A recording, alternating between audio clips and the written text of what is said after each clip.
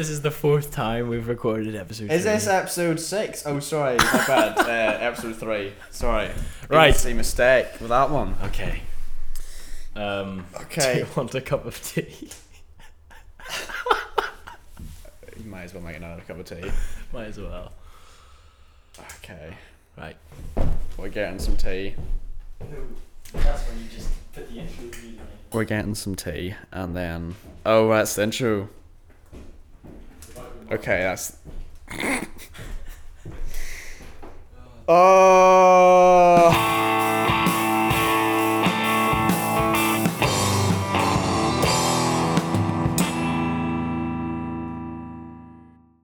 Right, well, thankfully there isn't a control right click. Well, if there is, We're screwed. we're screwed. This is the fourth recording of episode 3. I think it's more than that. Well, Is it? this is the No. This is the longest Oh, one we've done. That is 4. Right, well, it's not going to corrupt this time. It better not, or I'll Because I'm not going to use the right click button. kill you. And Right, I said that on okay. recording. Ben Thompson. Hello, sir. Dear me. I How are was you, my friend? tired. It's We've to 10:15. We've come a long way We in have. just a couple of hours. Yes. Right. Well, And we episode 3 part 4. yes. Okay. It won't corrupt this time. So I don't know how about you, but we actually talked about something really recently. Yeah. Yeah. A while back, Yeah. we had this conversation, right? Right. And basically, it was just, we were talking about we were talking about the Bible, right? Yeah. And then we were talking about there's this dragon that's mentioned in the Bible called Leviathan, right? And from that, you were basically said that you thought there might have been dragons in the Yeah, past what if there due to were that passage real there in the life Bible. Dragons, yeah. And I was challenging that idea of yours. So get that verse ready while I will do speak that. here. So yeah, there's this dragon in the book of Job in the Bible, and it's basically God is describing this dragon. It's quite long, so bear with us, but it's quite Okay. quite amazing the way it's described anyway. Aye. Right, so you can find this in Job 41. It's God challenging Job. So, can you draw out Leviathan with a fishhook, or press down his tongue with a cord? Can you put rope in his nose, or pierce his jaw with a hook? Will he make many pleas to you? Will he speak to you soft words? Will he make a covenant with you, to take him for your servant forever? Will you play with him as with a bird, or will you put him on a leash for your girls? Will traders bargain over him? Will they divide him up among the merchants? Can you fill his skin with harpoons, or his head with fishing spears? Lay your hands on him. Remember the battle. You will not do it again. Behold, the hope of a man is false. He is laid low even at the sight of him. No one is so fierce that he dares to stir him up. Who then is he who can stand before me? Who has first given to me that I should repay him? Whatever is under the whole heaven is mine. I will not keep silence concerning his limbs, or his mighty strength, or his goodly frame. Who can strip off his outer garment? Who would come near him with a bridle? Who can open the doors of his face? Around his teeth is terror. His back is made of rows of shields, shut up closely as with a seal. One is so near to another that no air can come between them. They are joined one to another. They clasp each other and cannot be separated. His sneezings flash forth light, and his eyes are like the eyelids of the dawn. Out of his mouth go flaming torches, sparks of fire leap forth. Out of his nostrils come forth smoke, as from a boiling pot and burning rushes. His breath kindles coals, and a flame comes forth from his mouth. In his neck abides strength, and terror dances before him. The folds of his flesh stick together, firmly cast on him and immovable. His heart is as hard as stone, hard as the lower millstone. When he raises himself up, the mighty are afraid. At the crashing they are beside themselves. Though the sword reaches him, it does not avail, nor the spear, the dart, or the javelin. He counts iron as straw and bronze as rotten wood. The arrow cannot make him flee. For him, stones are turned to stubble. Clubs are counted as stubble. He laughs at the rattle of javelins. His underparts are like sharp potsherds. He spreads himself like a threshing sledge on the mire. He makes the deep boil like a pot. He makes the sea like a pot of ointment. Behind him he leaves a shining wake. One would think the deep to be white-haired. On earth there is not his like, a creature without fear. He sees everything that is high. He is king over all the sons of pride. So that's outstanding imagery there in that passage. Mm-hmm. So Which is what led me to believe, there's pretty big detail. Surely then. yes, Describing it's clearly it went into some trouble describing this thing. Describing a dragon, yeah. Goes on for a full chapter. Yep. Describing it Mhm. vividly. So Leviathan's basically this big sea monster, a sea dragon, right? And you initially were from the perspective that maybe dragons existed, Yeah. and I wanted to challenge that idea. Right, so this thing about here. What is a dragon, and why is it a sea dragon of all things? Well, there's this idea in mythology and in the Bible and like tales of like folklore that all like everywhere, right? In our everyday lives, okay. The sea and like anything to do with water, right, is like a synonym for chaos, right? So you fall into the sea, like it's not your natural. Obviously, your natural place is on land, right? You're in this. You're caught off guard, like everything. Nothing around you makes sense. It's not unfamiliar. Cruel, yeah, that's exactly cold right. It's environment. unfamiliar, right? So the sea and the water, it's this idea of chaos, and you can't really predict. The unknown. Yeah, unpredictability, right? And as I said, in the Bible, it talks. Well, it doesn't explicitly mention this, but there's examples everywhere in the Bible about the water being chaos. Take the Noah story, for example, right? A big part of that is water. It says. It says. In case you didn't know, Yeah. the Noah story. There's a really big bit. It's all about the water.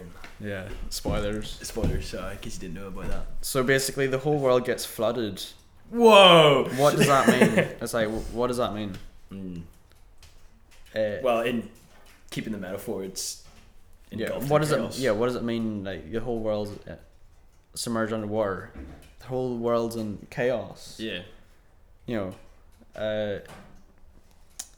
And it's the idea that this one guy's above the chaos, and then With God's help. yeah, and then in the Moses story, he splits the Red Sea, and he gets through unscathed. With God's help, yeah. And it's the idea that You can.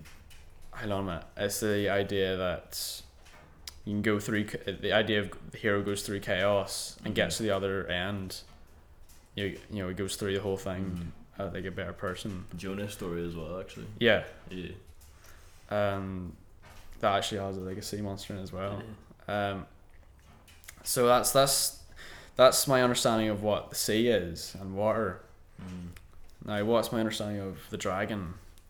It talks about this mighty dragon. All a dragon is this thing that can kill you. It's an apex predator. Yeah.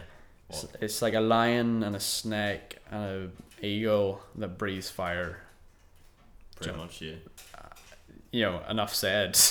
It's just Teeth, claws, wings, the whole lot. now, what is it? What does it mean? This chaos that can kill you. That's what Leviathan is. It's chaos. It's our description. It's the best description of chaos that can kill you. That's what I believe Leviathan to be. A wee story. I'll just describe it a bit better. There's a children's story about a dragon, And the way it goes is there's this wee dragon that shows up in this kid's house someday, and the kid goes, "Look, mum, there's a dragon," and the mum ignores it because dragons don't exist, of course. So the next day goes past, and the dragon's slightly bigger, and the kid goes, "Look, there's a dragon, mum," and the mother ignores it again because dragons don't exist. And then it gets to the stage where the dragon's in every room in the house, and the kid's like, "Look, the dragon's like, it's getting so much bigger now. Look, mum." And the mum ignores the dragon because dragons don't exist. And then eventually it gets to the point where the dragon's so big, it runs off with the house like as if the house was like a shell of a tortoise, right? It just runs off with it, and the mother's forced to pay attention to this dragon, obviously, because it ran away with the house. How can she ignore it much longer? And then as soon as the dragon is noticed by the mother, it shrinks back to its original size, right? Like the size of a dog or a cat. There's a cat that just jumped next to me, that's why I mentioned a cat. So what does this tell us about dragons?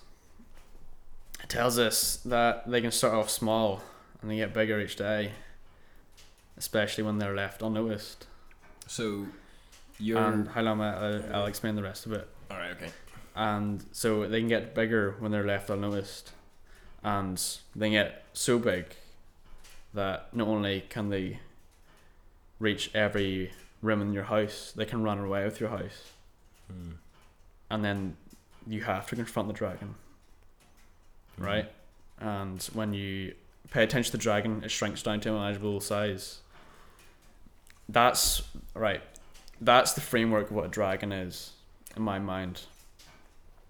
What were you about to say there? So just to clarify your imagery here and with the story that you've had. So dragon is a metaphorical sense for a problem, a moment in an event or anything in somebody's life that can cause them some kind of distress, some kind of obstacle that they have to Your get cat across. is distressing me right now. It's going to climb up and spill my tea. I will deal with it.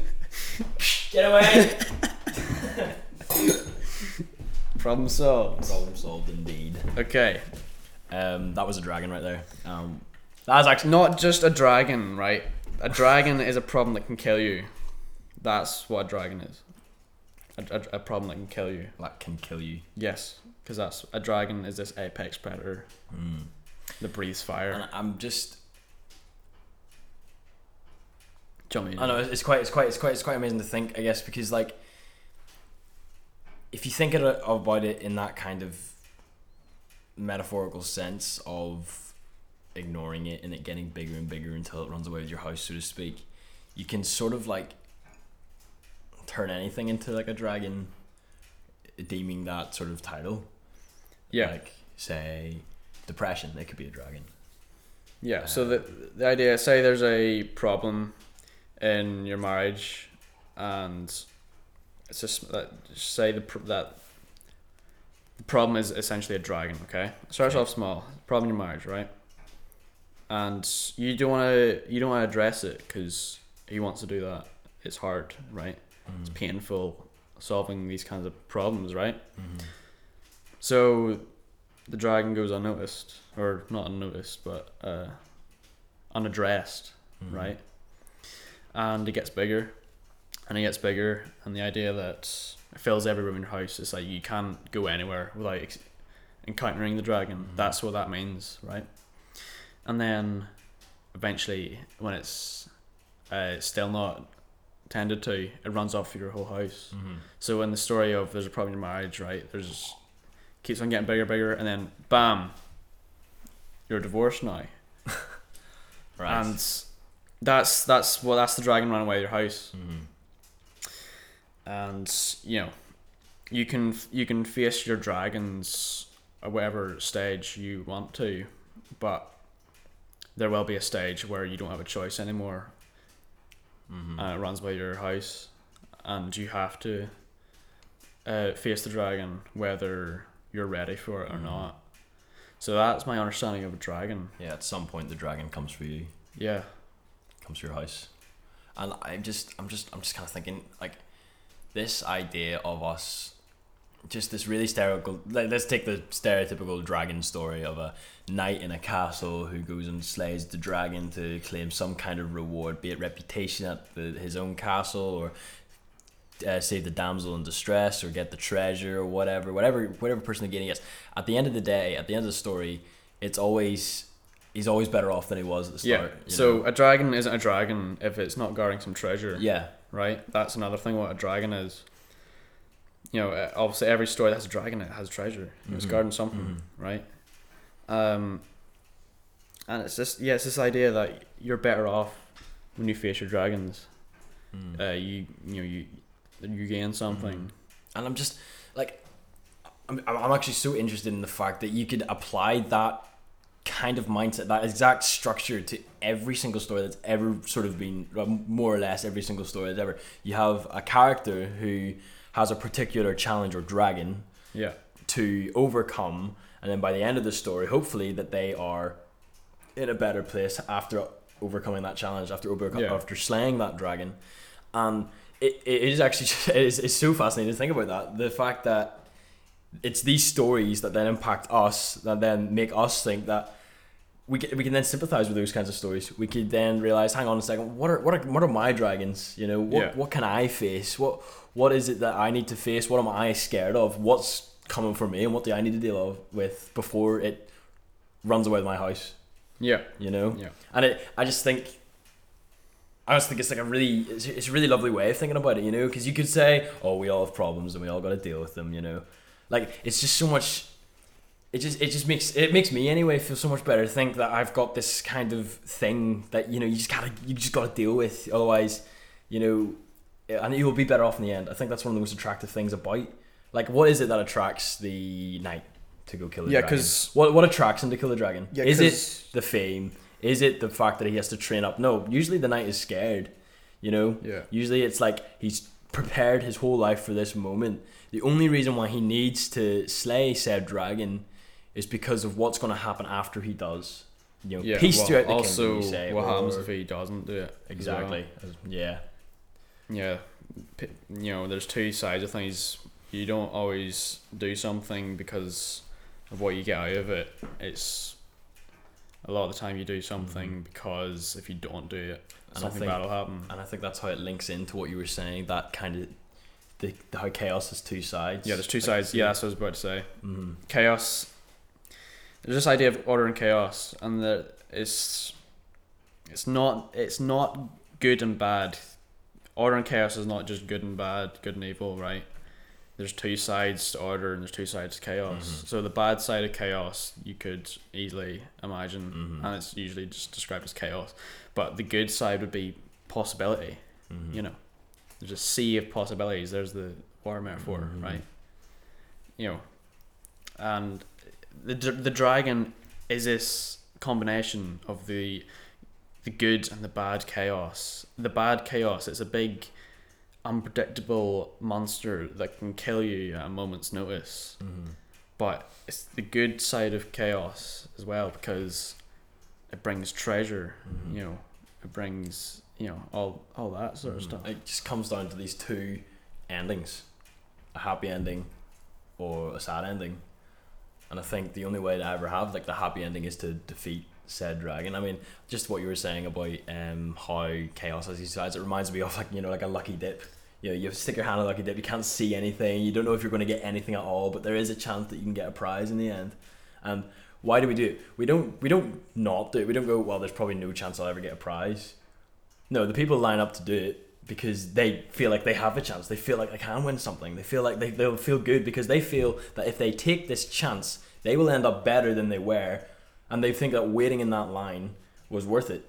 Yeah, so people love the good side of chaos. That's what makes things interesting. That's what makes it attractive. The fact that you don't know what's going to happen, that's what curiosity is. It's the mapping of the unknown, the possibilities of chaos. That's what curiosity is, and there's a reason. There's a reason why.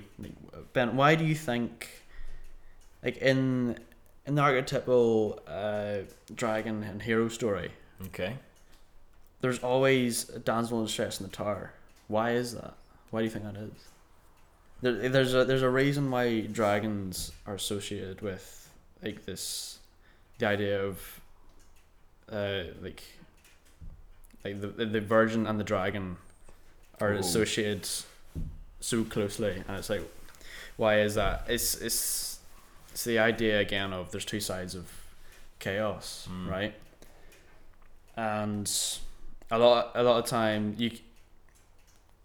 women are, well, there's this idea of masculine and feminine, right? Right. The feminine in like mythology is the chaos. It's the order and chaos, right? And again, that's not a like a political thing, or it's not a that's what it is, right? And there's two sides of that, good and bad, right? Okay. And it's the idea, the feminine, right, is both the dragon and it's both the virgin in the castle. Okay.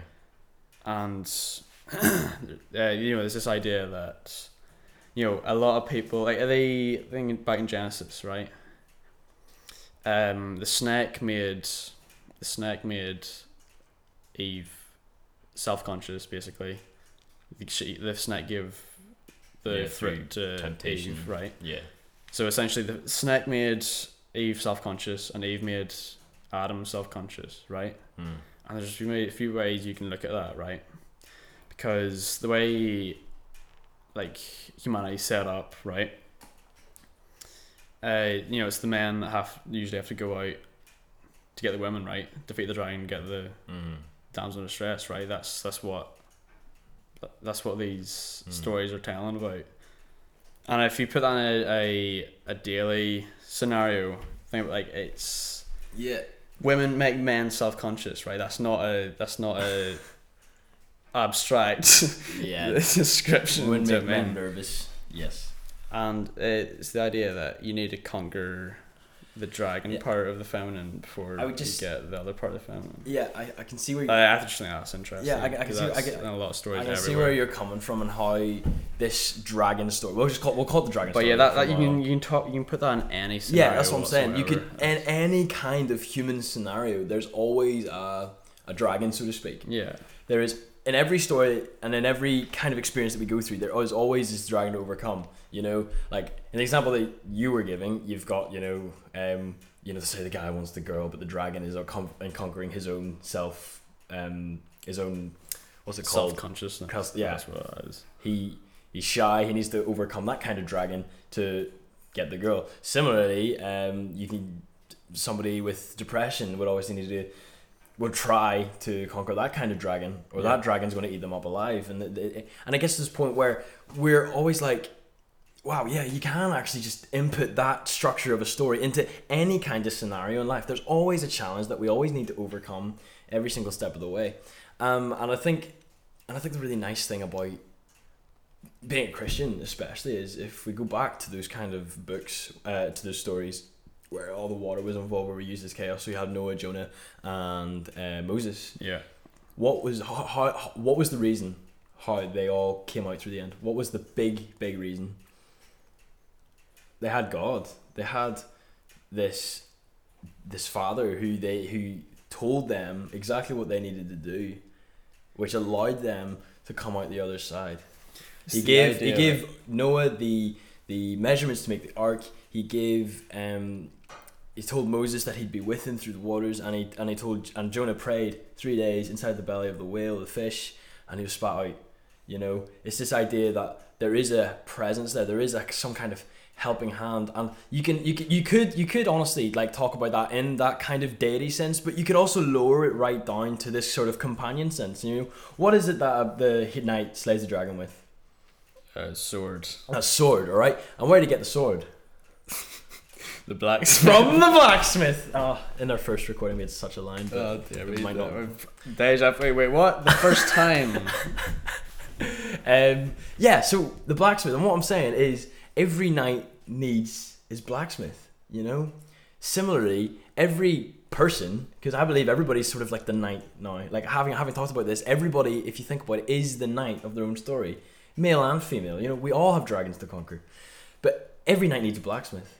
You know, we're not saying that you need to be the sole hero who needs to do everything yourself. That's not what we're saying at all. All right. None of the heroes in the Bible could ever have done anything themselves. All right. The whole point of that was because that God was with them and kept them safe and secure.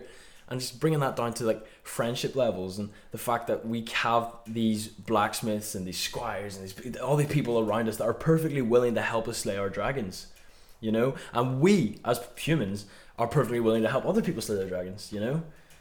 Like, I'm pretty sure if somebody came up to you and said, look, I'm actually like really struggling here, I need your help, you without a doubt you'd be like, oh yeah, no problem. There's this dragon with wings. Yeah, have a sword, I'm your blacksmith. Help.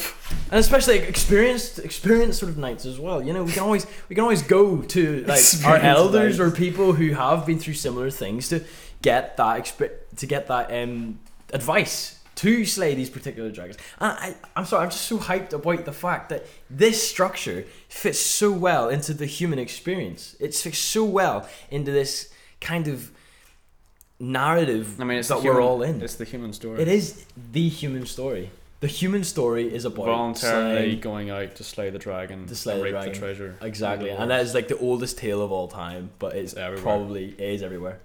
Look everywhere. It's every movie, every book, every kind of life that you think about. What kind of dragon? Shrek. Exactly, you know. And what was the big dragon? What was the dragon that Shrek had to overcome though? It wasn't actually the dragon. It was the fact that he was an ogre, and it was about getting acceptance. And it was Fiona turning into ogre and being accepted. This is not a Shrek I know, but if you think about it, no, but that's the whole story of it. You know, it's about being okay with who you are, and that is a dragon altogether. Shout you know, out to Shrek. Shout out to Shrek, my man, Mike Myers. Anyway, also I need to emphasize. We can go on and talk about slay your dragon, whatever, but you know, what is that? What's that gonna do for anyone? So right, it sounds a bit cheesy to be honest with you, right? It does. It is cheesy, right?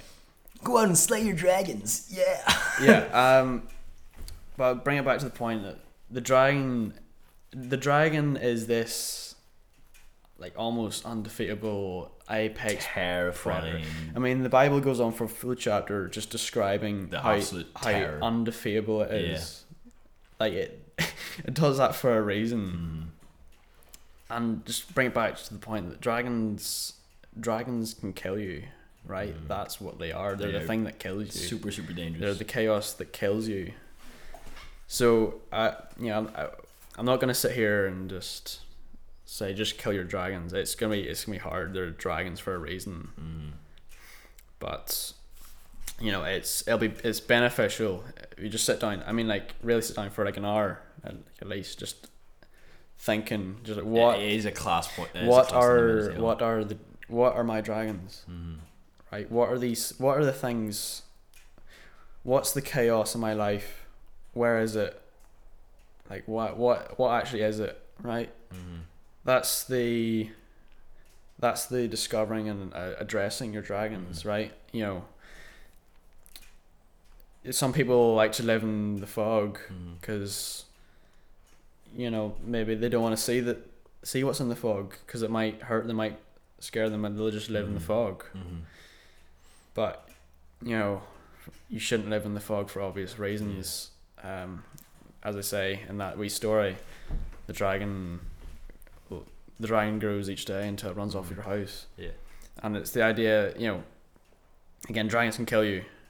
Take that very seriously. You know, if you don't address these problems, you know, they'll address you sooner or later. Yeah. If I could just jump in real quick, I could honestly, like, half these stories, it's not just one big fight against a dragon. Like, a good chunk of it is them on an adventure, on a quest, finding the dragon, figuring out. It's the whole process. Yeah, it's the entirety of the story. You know, we're not at all saying. There's a reason it's an adventure. Yeah. These are adventure stories. What is adventure? It's exploring the unknown. To get something better. Exploring the chaos. That's what unknown is. It's the chaos. Linking us back to the whole curiosity that we were talking about earlier. And then it's just this ramp up, right? The very final climax. Yeah, the climax is the dragon. That's what That's what it's been leading to. That's what that's what the whole that's point. what the adventure is.